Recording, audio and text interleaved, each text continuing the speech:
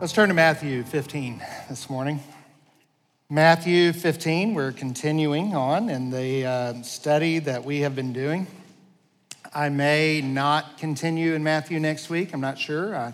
I may do. I've got something else kind of on my mind that I may do, I may not. I'm not really sure yet. So just thinking about that, praying for that. But for this morning, Matthew 15, and we're going to be beginning in verse 10. Looking at this passage, and I have kind of switched this morning. I'm reading from the New American Standard this morning, but it'll still be ESV on the board. We'll get back to the ESV, the one that Paul actually wrote next week. So,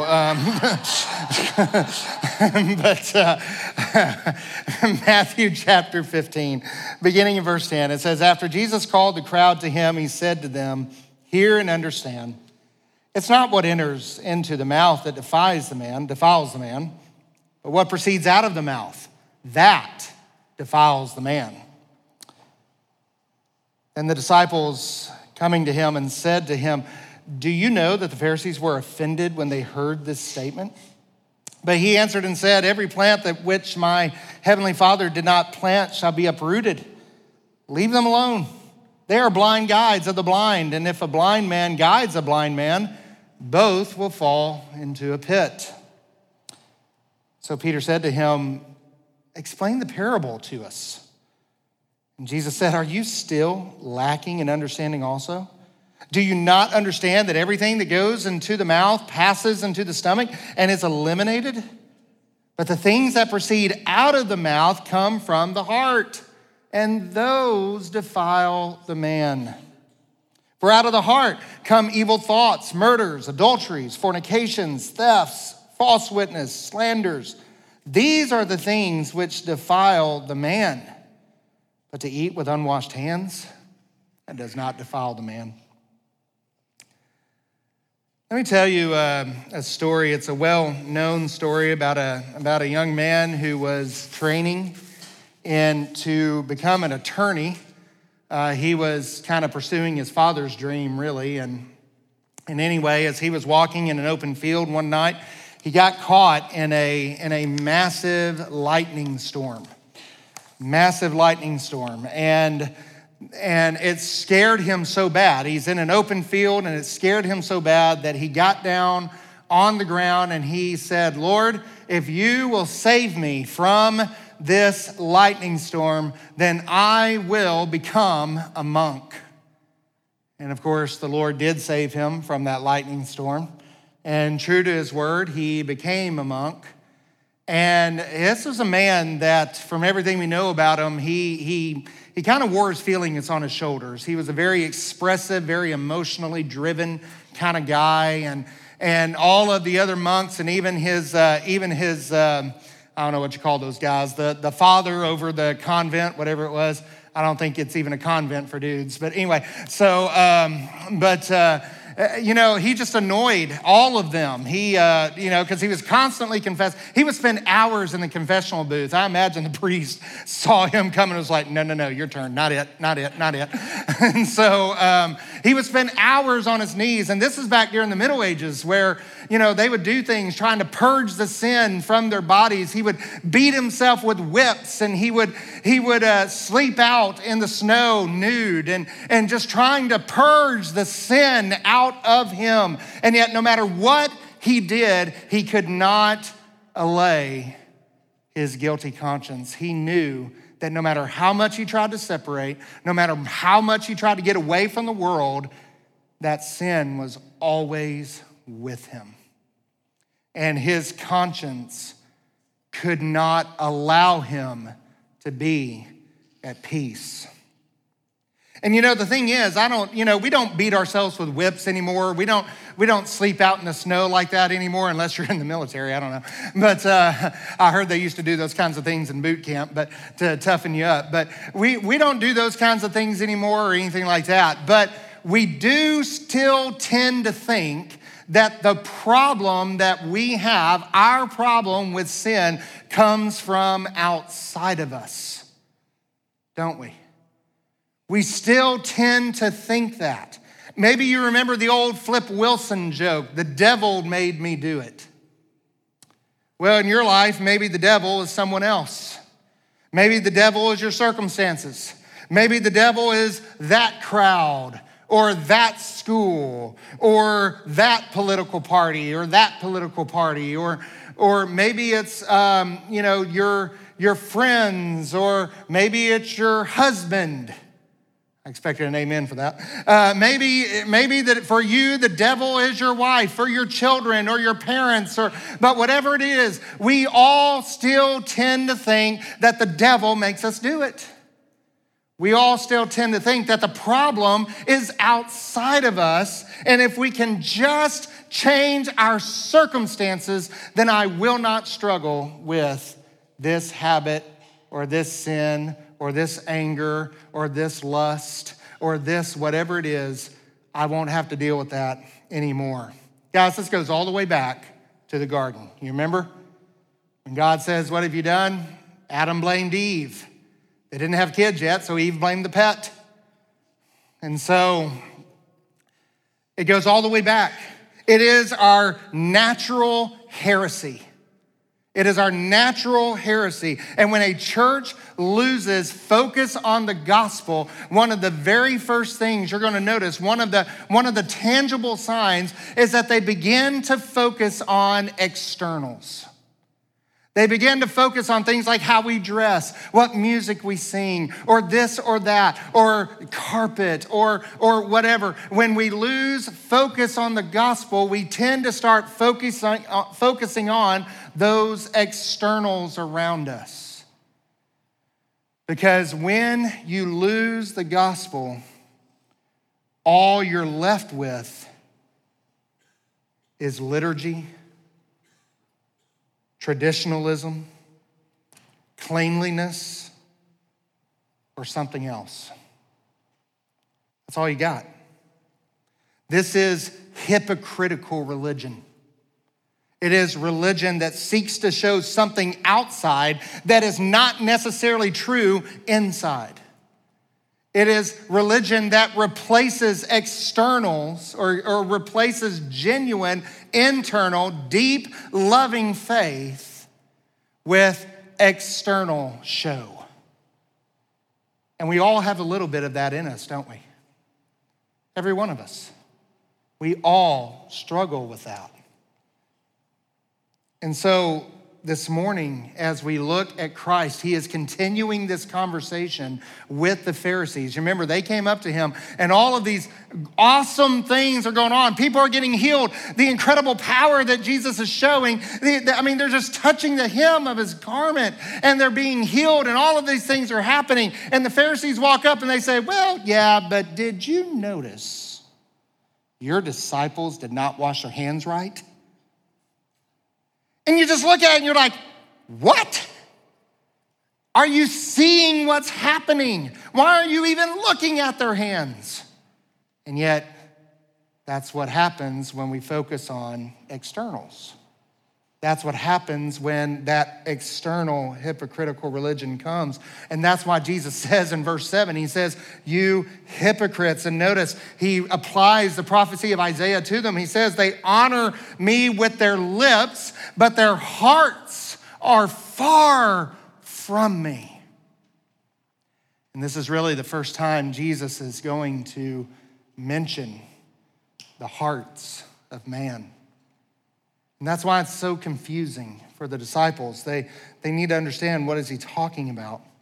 And Jesus says, this is too important. Back during that culture, when teachers began to talk, the crowd, as a matter of honor, they would kind of back up a little bit and kind of give them room. And Jesus says, no, this is too important for a private conversation. And he calls the crowd back to himself. And he makes this what is a revolutionary pronouncement. You need to understand how revolutionary this was in the life of Israel when he cries out to them and says that it is not what enters your mouth that defiles the man, but what proceeds out of his mouth, that defiles you. It was too important to keep as a private conversation. And beloved, it is too important for us to miss this morning. because we are so tempted toward externalism.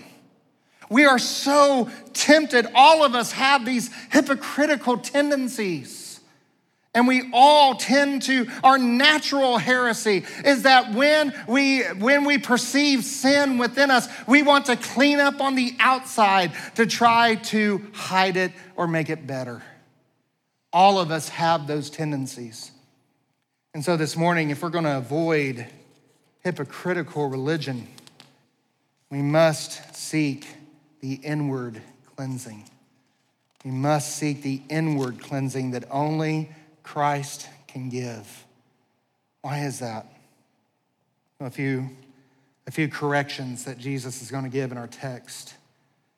Number one, he says that we need to avoid hypocritical religion. We need to guard ourselves against hypocrisy. Why? Because it misconstrues our problem. It misconstrues our problem. Look again at verse 10. He says, he calls the crowd to him and he says, hear this and understand. And this is unusual for Jesus to say. He'll say, listen to me, or he'll say, amen, amen, truly, truly, or verily, verily, or most assuredly. In other words, this is something you need to hear. But here he says, you need to hear this, and not only hear this, you need to understand this. And those two terms, that hearing and understanding, we've seen this before, because if you go back just a couple of pages to the parable of the sower, you remember that who was the good soil? The good soil was the one who hears the word and he understands it. In other words, in the theology of Matthew, hearing the word and then understanding it is a way in which he conveys that this is saving hearing.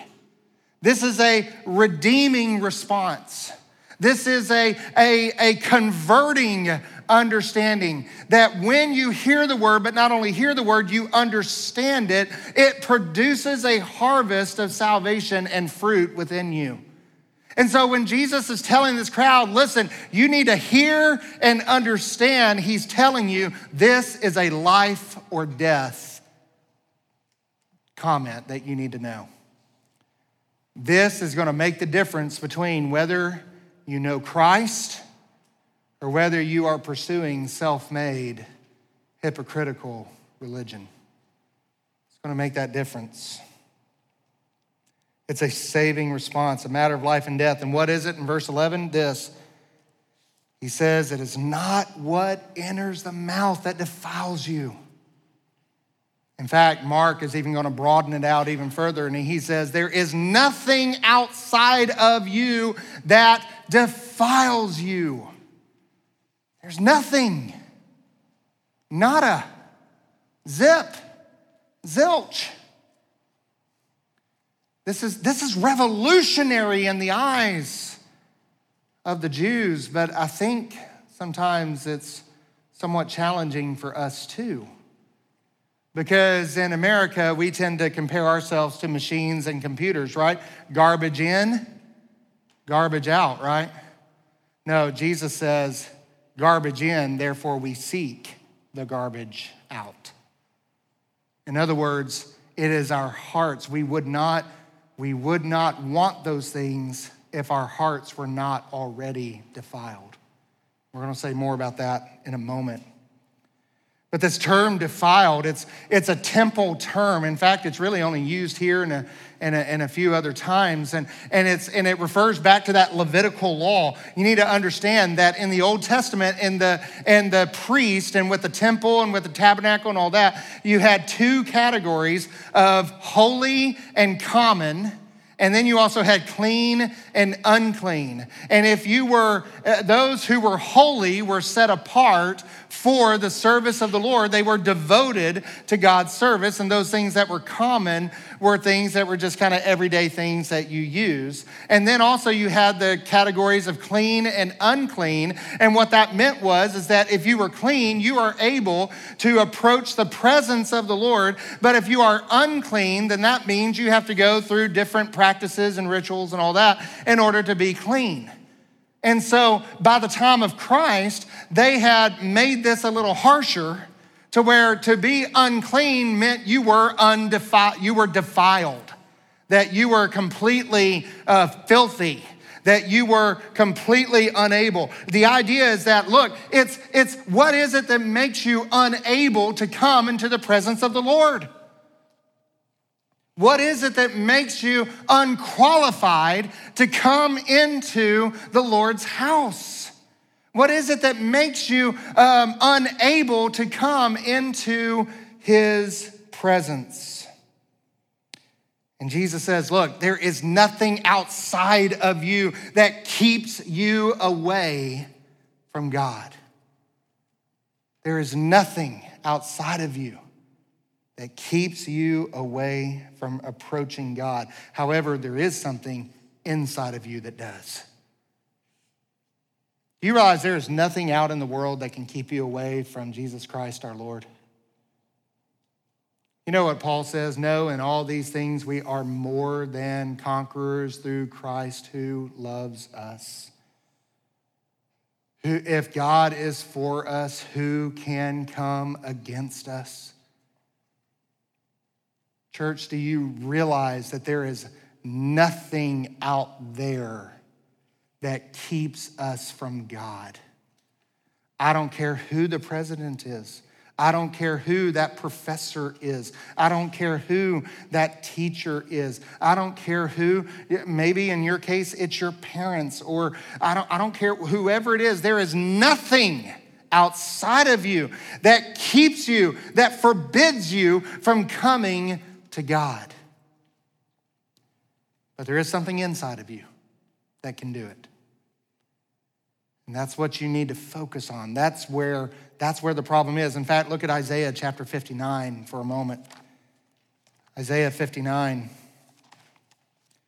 very popular passage. In fact, this is a good passage to use when you're leading someone to Christ.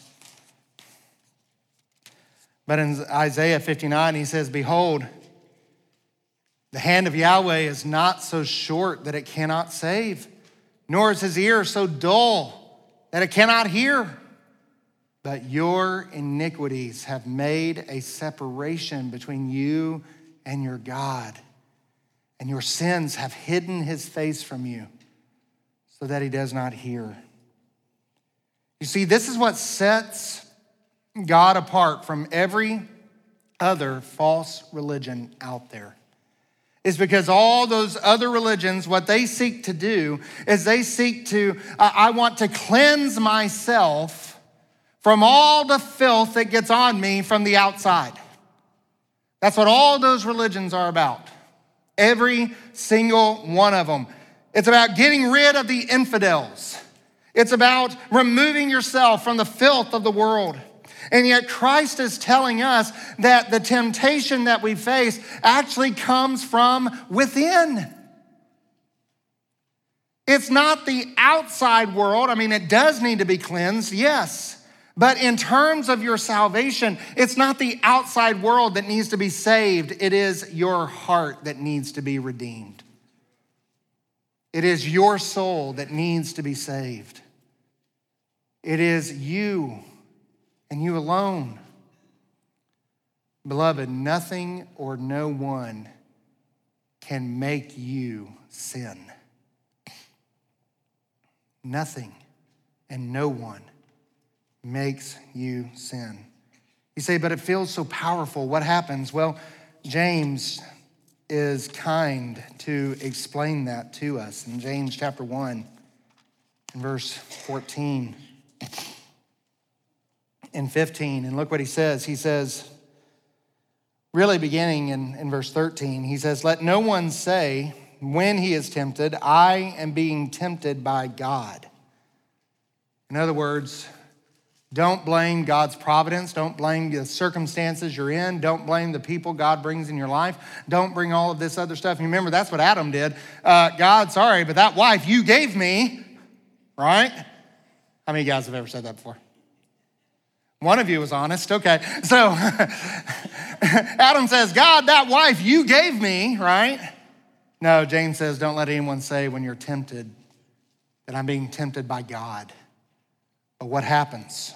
In verse 14, Each one is tempted when he is carried away and enticed by his own lust.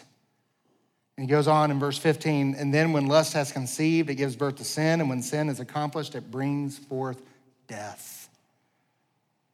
Where does temptation come from? Well, there is an external component of temptation. Yes, there is. But what does it do? It lures us. It convinces our minds that what we want is not really that bad. This is the self-justification that we start to go through. Well, it's really not that bad. It's really not, just this one time, all of those things. And then it entices us to where our desire begins to convince us that we can't live without it. We can't live without it. The term I want becomes I need.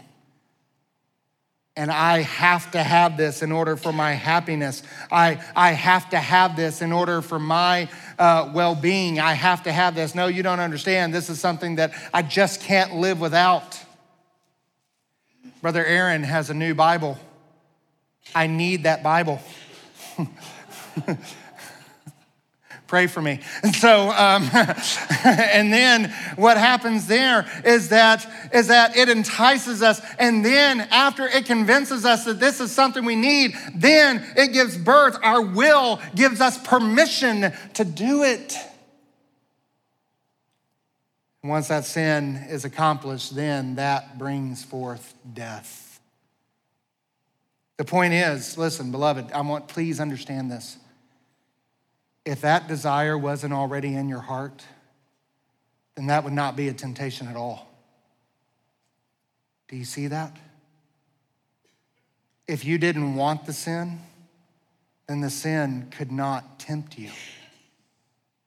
I have a friend, Brother Logan, got to meet him at the Biblical Counseling Conference. His name is Nick Ellen.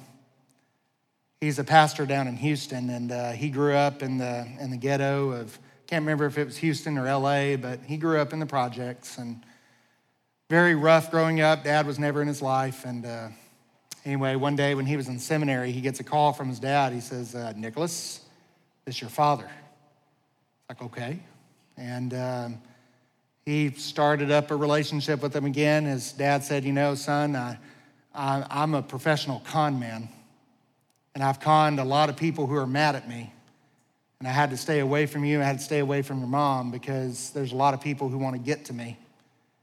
He says, but I want to teach you something. They were at a dinner with some of their friends. And he says, son, I want to teach you something. And of course, Nick is kind of like, okay, a con man's going to teach a bunch of seminary students something. Okay, I got to hear this, He's never forgotten it. And neither have I. And neither should you. He said, son, there are two people in the world that I can con, the needy and the greedy. The needy and the greedy. See, if you are greedy, I can sell you a story that will bank on that greediness, and I can convince you to give me everything you've got. And if you're needy, then I can share you a story that will zero in on that neediness, and I can talk you in, I can convince you that the way to get it is to give me everything you've got. But one person I can never con is a content person, because I've got nothing that he wants. I've got nothing to convince him. I've got nothing to bank on.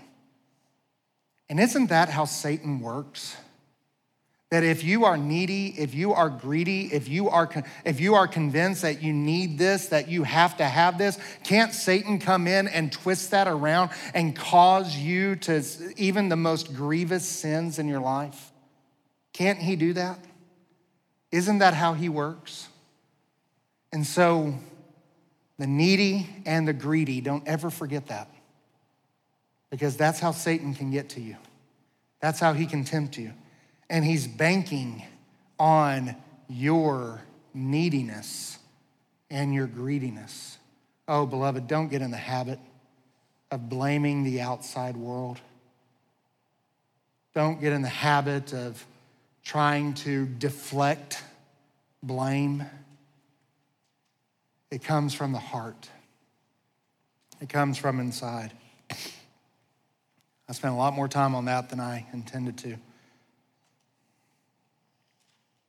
In fact, let me just ask you this morning, is that where you are? Is that where you are? Is there something in your life that you are so convinced that if this were different, then I could be not as sinful? Or if there's something that if my circumstances changed, then I could be more like Christ. Or if I had a better relationship, or if I had a better upbringing, or if I had a better this or a better that. If it was my political party in office, if it was my political party that doesn't leave office, then our lives would be so much better. Don't fool yourself into be convinced of that. You know, you can escape the world and you can resist the devil, but one thing you cannot hide from is your own heart. It goes with you everywhere you go. And that's precisely where Christ says you must be saved. You must be saved. So, beloved, if you're here this morning and you don't know Christ, if you're here this morning and you don't have that saving faith, that Christ says that when he saves you, he gives you a new heart. You are a new creation, and you don't have to fall into those old patterns anymore. You don't have to fall into those old sins anymore. In fact, look what he goes on down to say in verses 18 through 20. He says, but these things that proceed out of the mouth, they come from the heart, and those defile the man. For out of the heart comes evil thoughts and murders, adulteries, fornications, thefts, false witness, slanders. This list is not comprehensive. These are the things that defile the man. Why? Because they come from within. They come from within. I've never been much of a tea drinker, but Wesley is. And we like to go up to the restaurant on the hill, Spa Grill. And anyway, and he's a hot tea drinker, you know. So anyway, he asked for some hot tea, and they said, fine. And they, yeah, that's awesome, you know. And they put their sweet tea in the microwave and warmed it up. It was really something, let me tell you. And so, tasted horrible, didn't it? Yeah.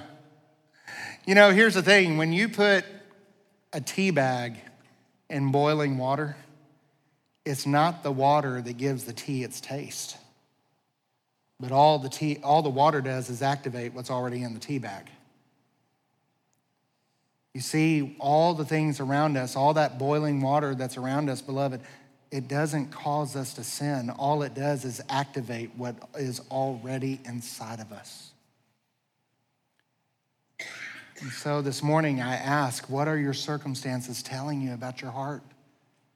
What are your circumstances telling you? Because that is God's gracious invitation to you to seek forgiveness and repentance. He's not mad at you. You remember Job? He didn't allow all that to happen